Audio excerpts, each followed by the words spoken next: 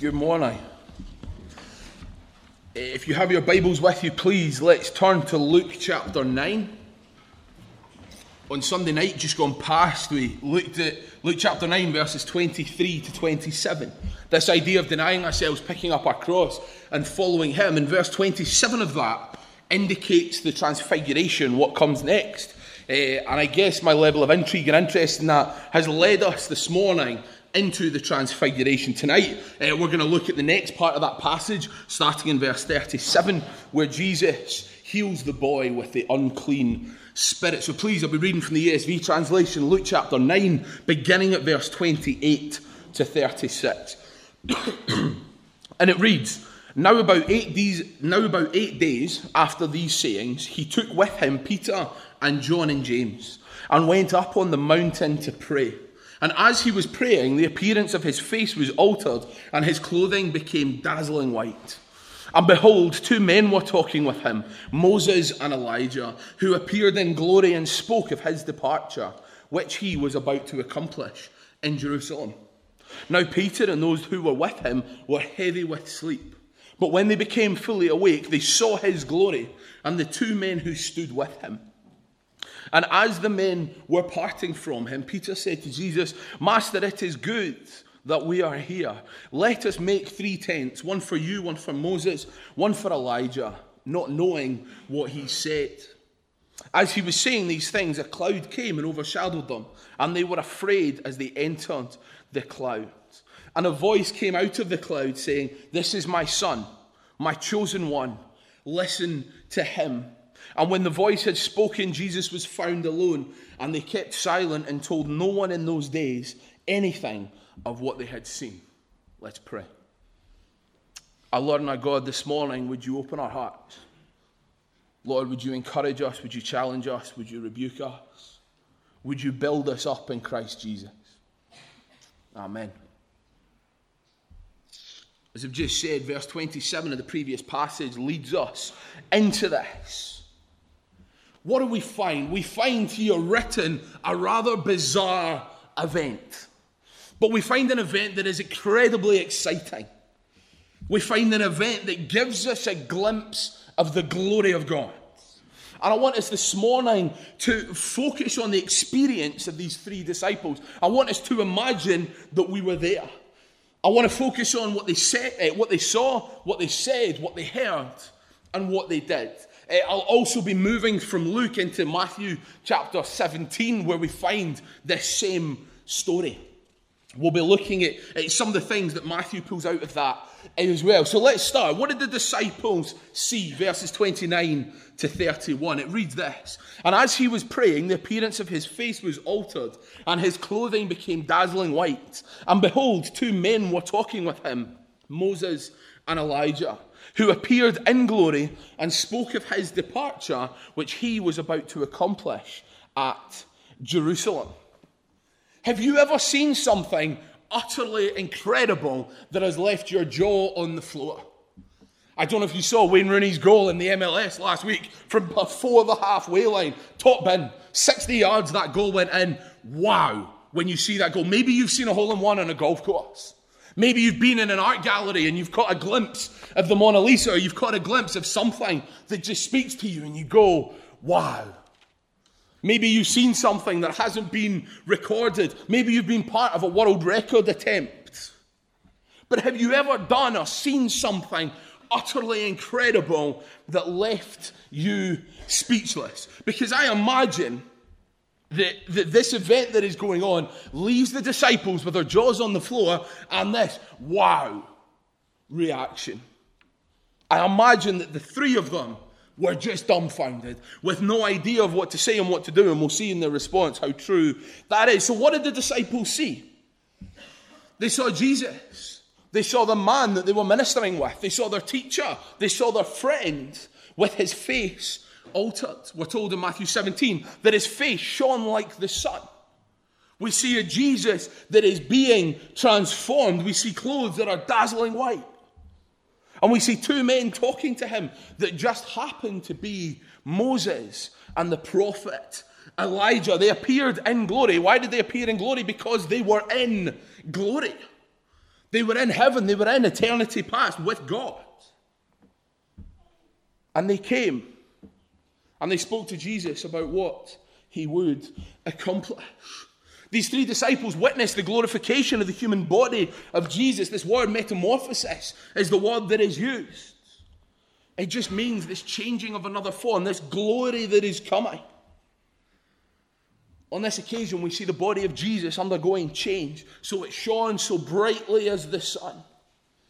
We know that at the time of this, the earthly ministry of Jesus was coming to a close. He had acknowledged by now that he was the Messiah.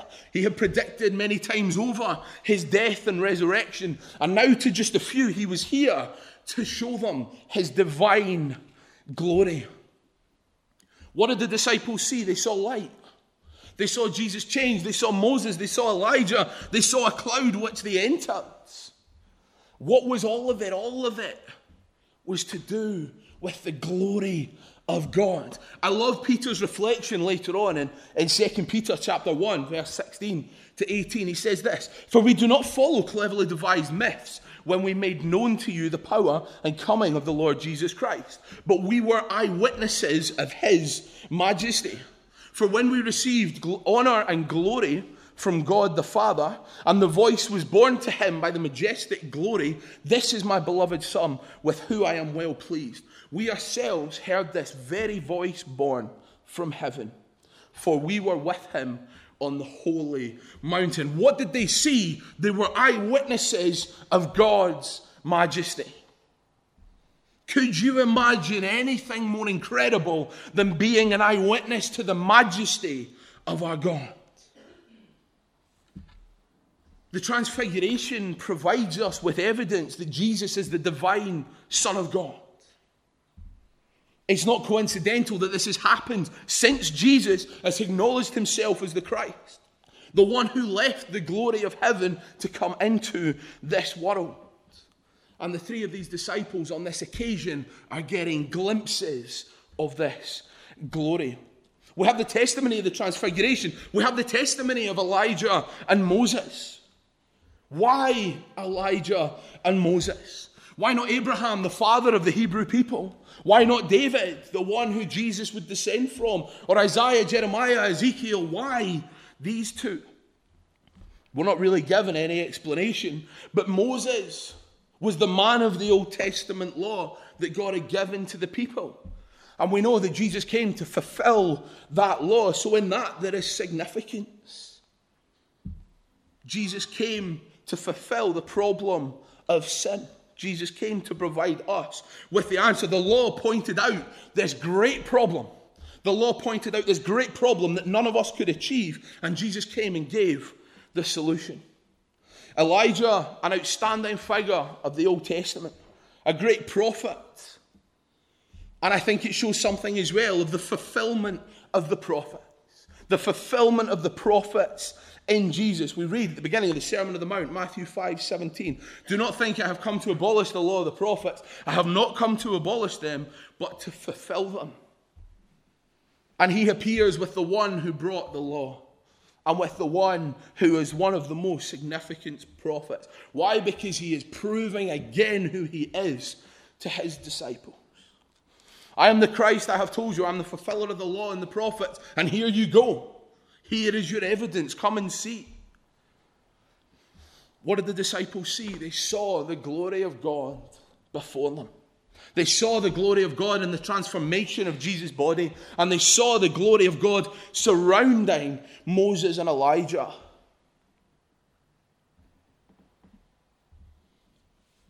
They saw something of God's glory and the coming of the kingdom.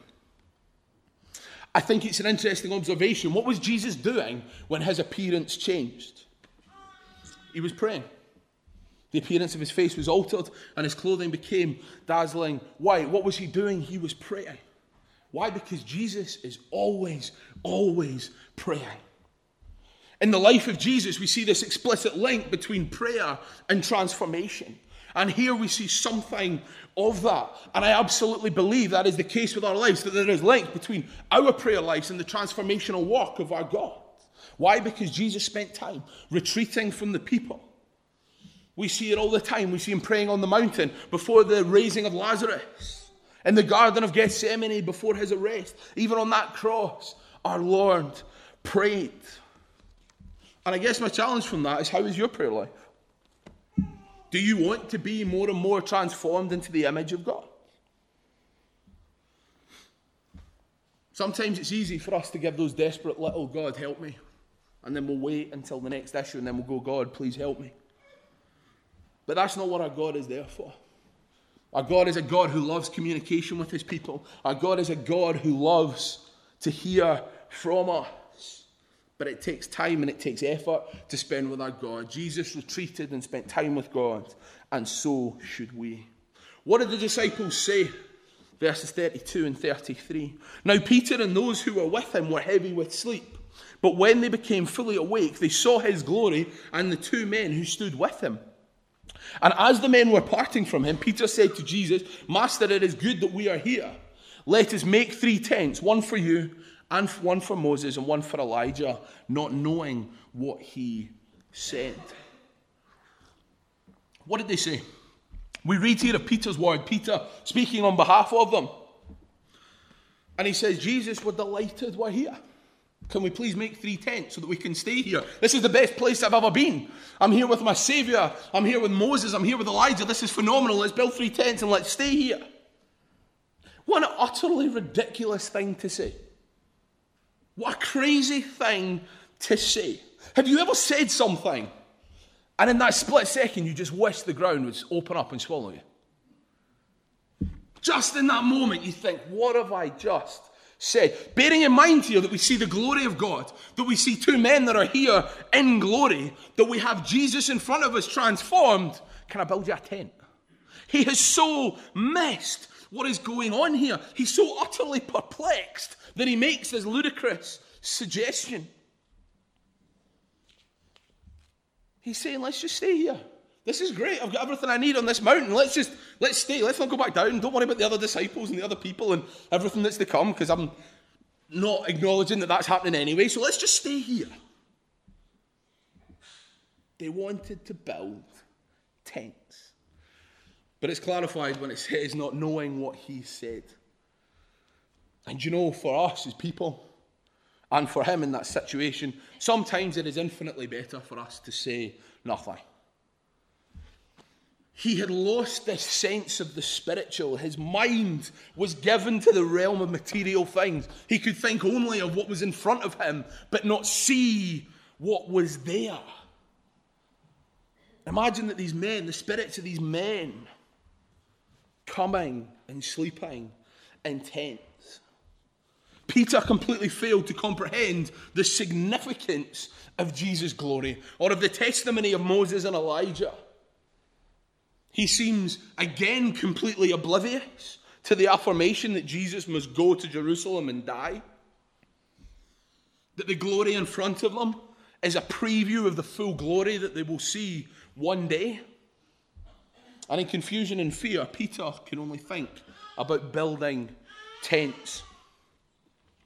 I'm sure his intentions were good. I'm sure that he meant right by it, that he was trying to care for those that were with him. He was obviously content to stay there. He wasn't interested in going to Jerusalem or Jesus coming back again or the disciples, any of those things. But Peter was caught up in his own plans rather than with Jesus. We know he didn't want Jesus to leave. Matthew 16:22. This is where Jesus says to him, "Get behind me, Satan." When Jesus said he's going to go, "Far be it from you, Lord. This shall never happen to you. You don't need to die, Jesus. You stay here." What is our lesson here? We are so limited in our minds. For a man to walk with Jesus, for a man to witness the miracles of Jesus, to see something of God's glory before him, yet to still be so far away in his finite mind. He's so far away. He can't see, he can't comprehend the immensity of what is in front of him. I guess the question with that is, how big is your God? Is your God the right size to fit into our little finite heads? Or is your God so much bigger than you can ever comprehend? Is your God the God of miracles? Is your God the God of salvation? Is your God the God that reigns supreme, that has all glory and all wonder? Is your God the God that can make absolutely anything possible? Or are we just stuck here thinking about tents? Are we stuck here thinking about the little things, the unimportant things? We kind of have two options here. Is our reality with Jesus? And are we okay with not knowing everything, because it's more than okay not to know everything, because we never will? Or are we stuck like Peter in our own minds? Are we open to the things of God, or are we stuck where we are? What did the disciples hear? The second half of verse 30 and 31. Moses and Elijah, who appeared in glory and spoke of his departure, which he was about to accomplish at Jerusalem, we read. Of everything that Elijah and Moses could discuss with Jesus, what did they come and talk about? They weren't here reflecting on the glory of God, but they were talking to him as a friend. They were talking about his departure, the imminent sacrifice that was before him, the purpose of his earthly ministry, his departure, his exodus, just as Moses led those people. God bringing people out the bondages of slavery, the exodus of God's people from sin and from the wrath of God. All of this would be accomplished at Jerusalem. I think it's significant that the conversation they had was about the saving work of Christ through his death, because that is what was central to Jesus. Yet this truth is what the disciples found most difficult to comprehend. Moses and Elijah not only gave confirmation of Jesus' divine glory, but also of his divine plan. What else was said? This is my son, my chosen one. Listen to him. The voice of God spoke. This is my son, my chosen one. Listen to him. Matthew 17:5. As he was still speaking, when behold, a bright cloud overshadowed them, and a voice said, I imagine this moment, Peter is just speaking because he doesn't know what else to do. He's speaking, and it's like God comes in and says, Peter, be silent. This is God, this is my son. Listen to him. How often do I need to hear that? How often do I need to be quiet, and do I need to let go of my self-obsession? I need to let go of my self-righteousness. That I need a rebuke from the very voice of God himself. How often am I so caught up in thinking about tents? How often am I so caught up in thinking about my own things?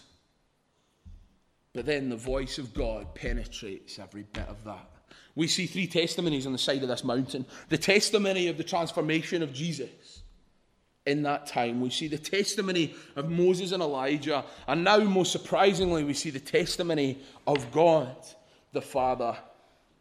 This is where this passage for me becomes most exciting. Our final point. What the disciples did. Verse 34. As he was saying these things, a cloud came and overshadowed them, and they were afraid as they entered the cloud. What did they do?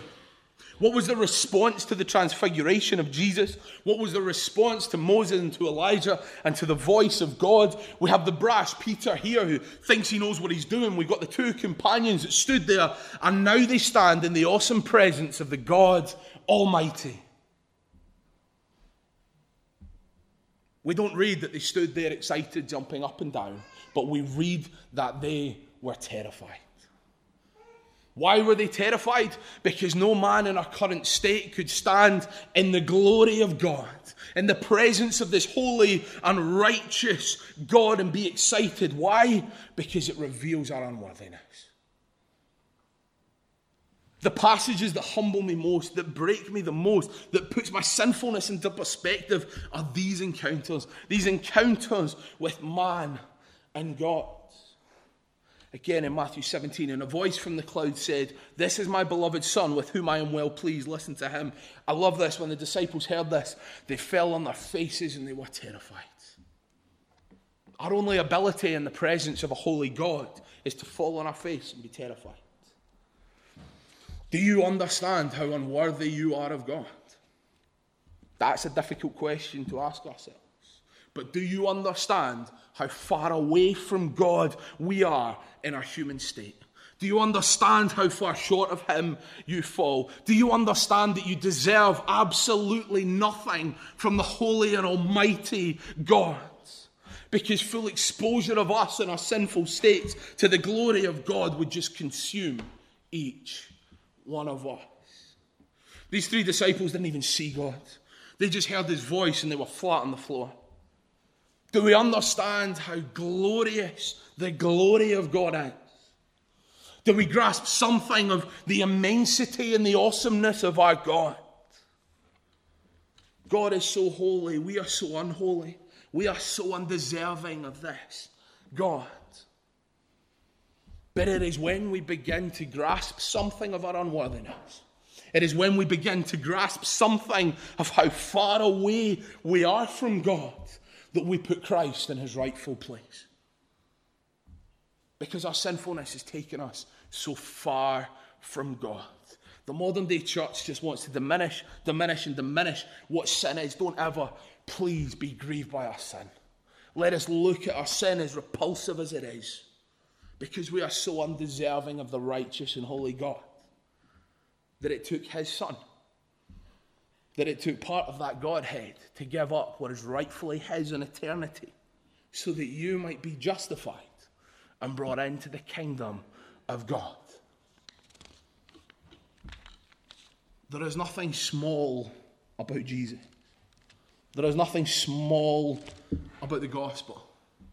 There is nothing little about any of this. It's not just some little decision that we make, but it is something that took God Himself to come and put right. That shows us the enormity of sin.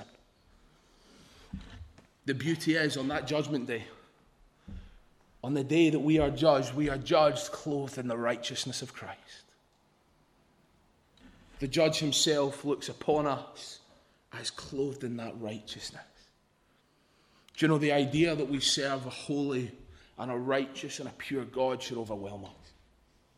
It should overwhelm us, His magnitude. But it shouldn't just overwhelm us, it should drive us to the cross. It should drive us to the cross of Jesus. Why? Because it is the cross that makes you and that makes me worthy.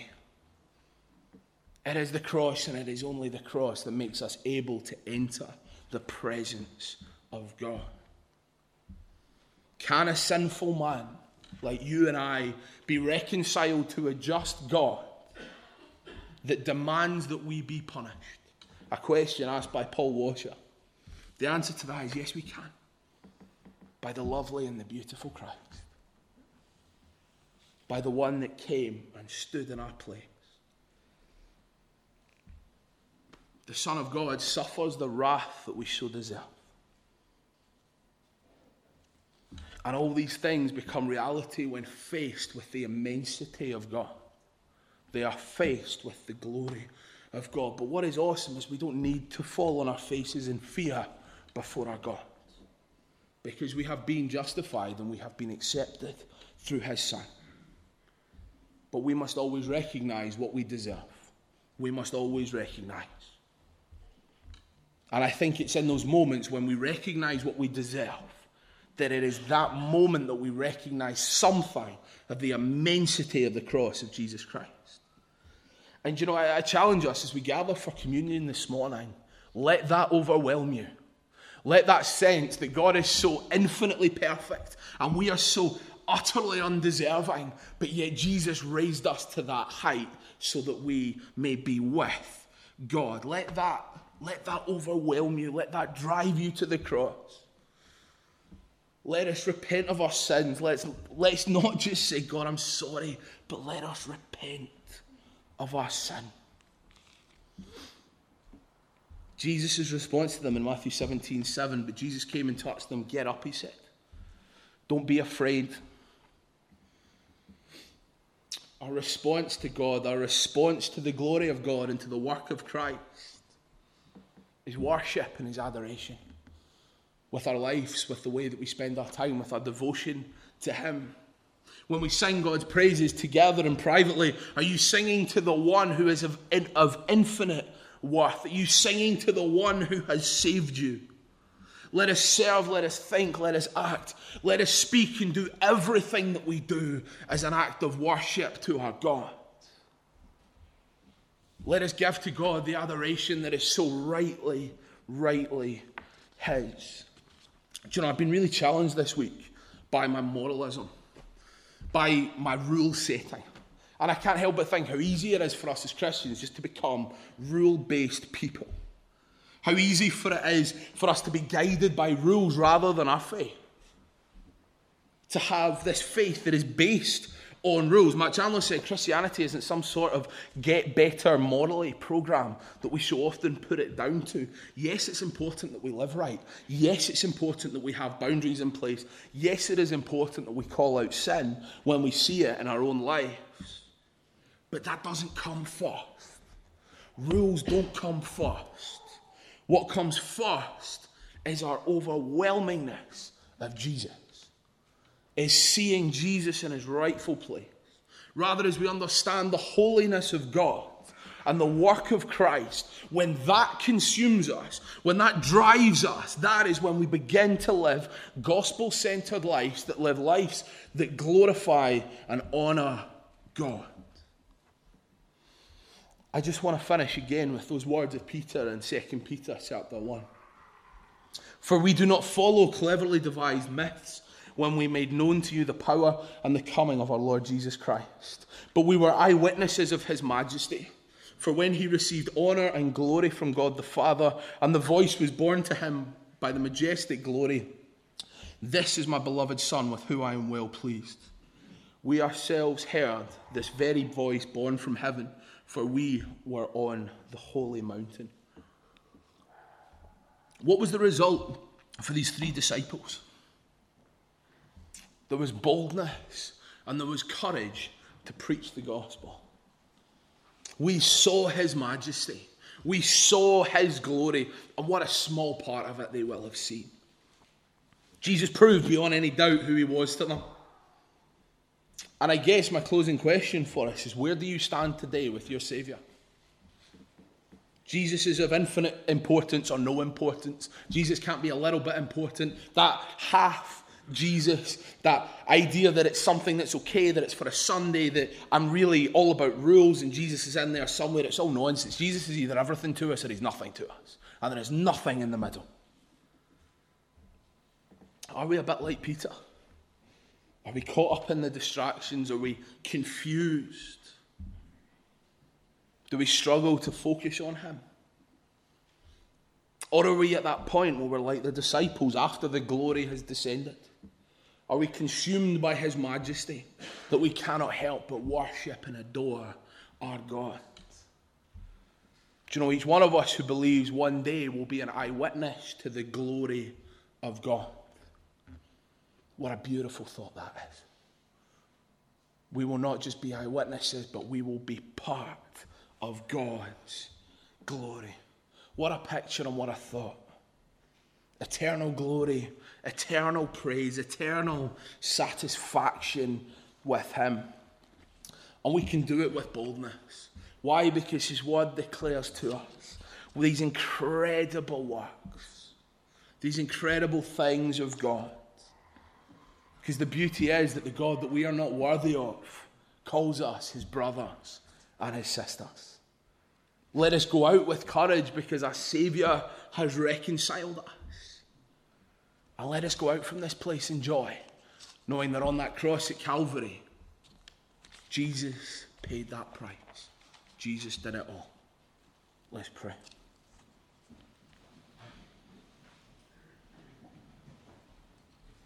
God, how great is your glory, how great is your majesty. Lord, the angels cry out, holy, holy, holy. Holy, holy, holy is our God.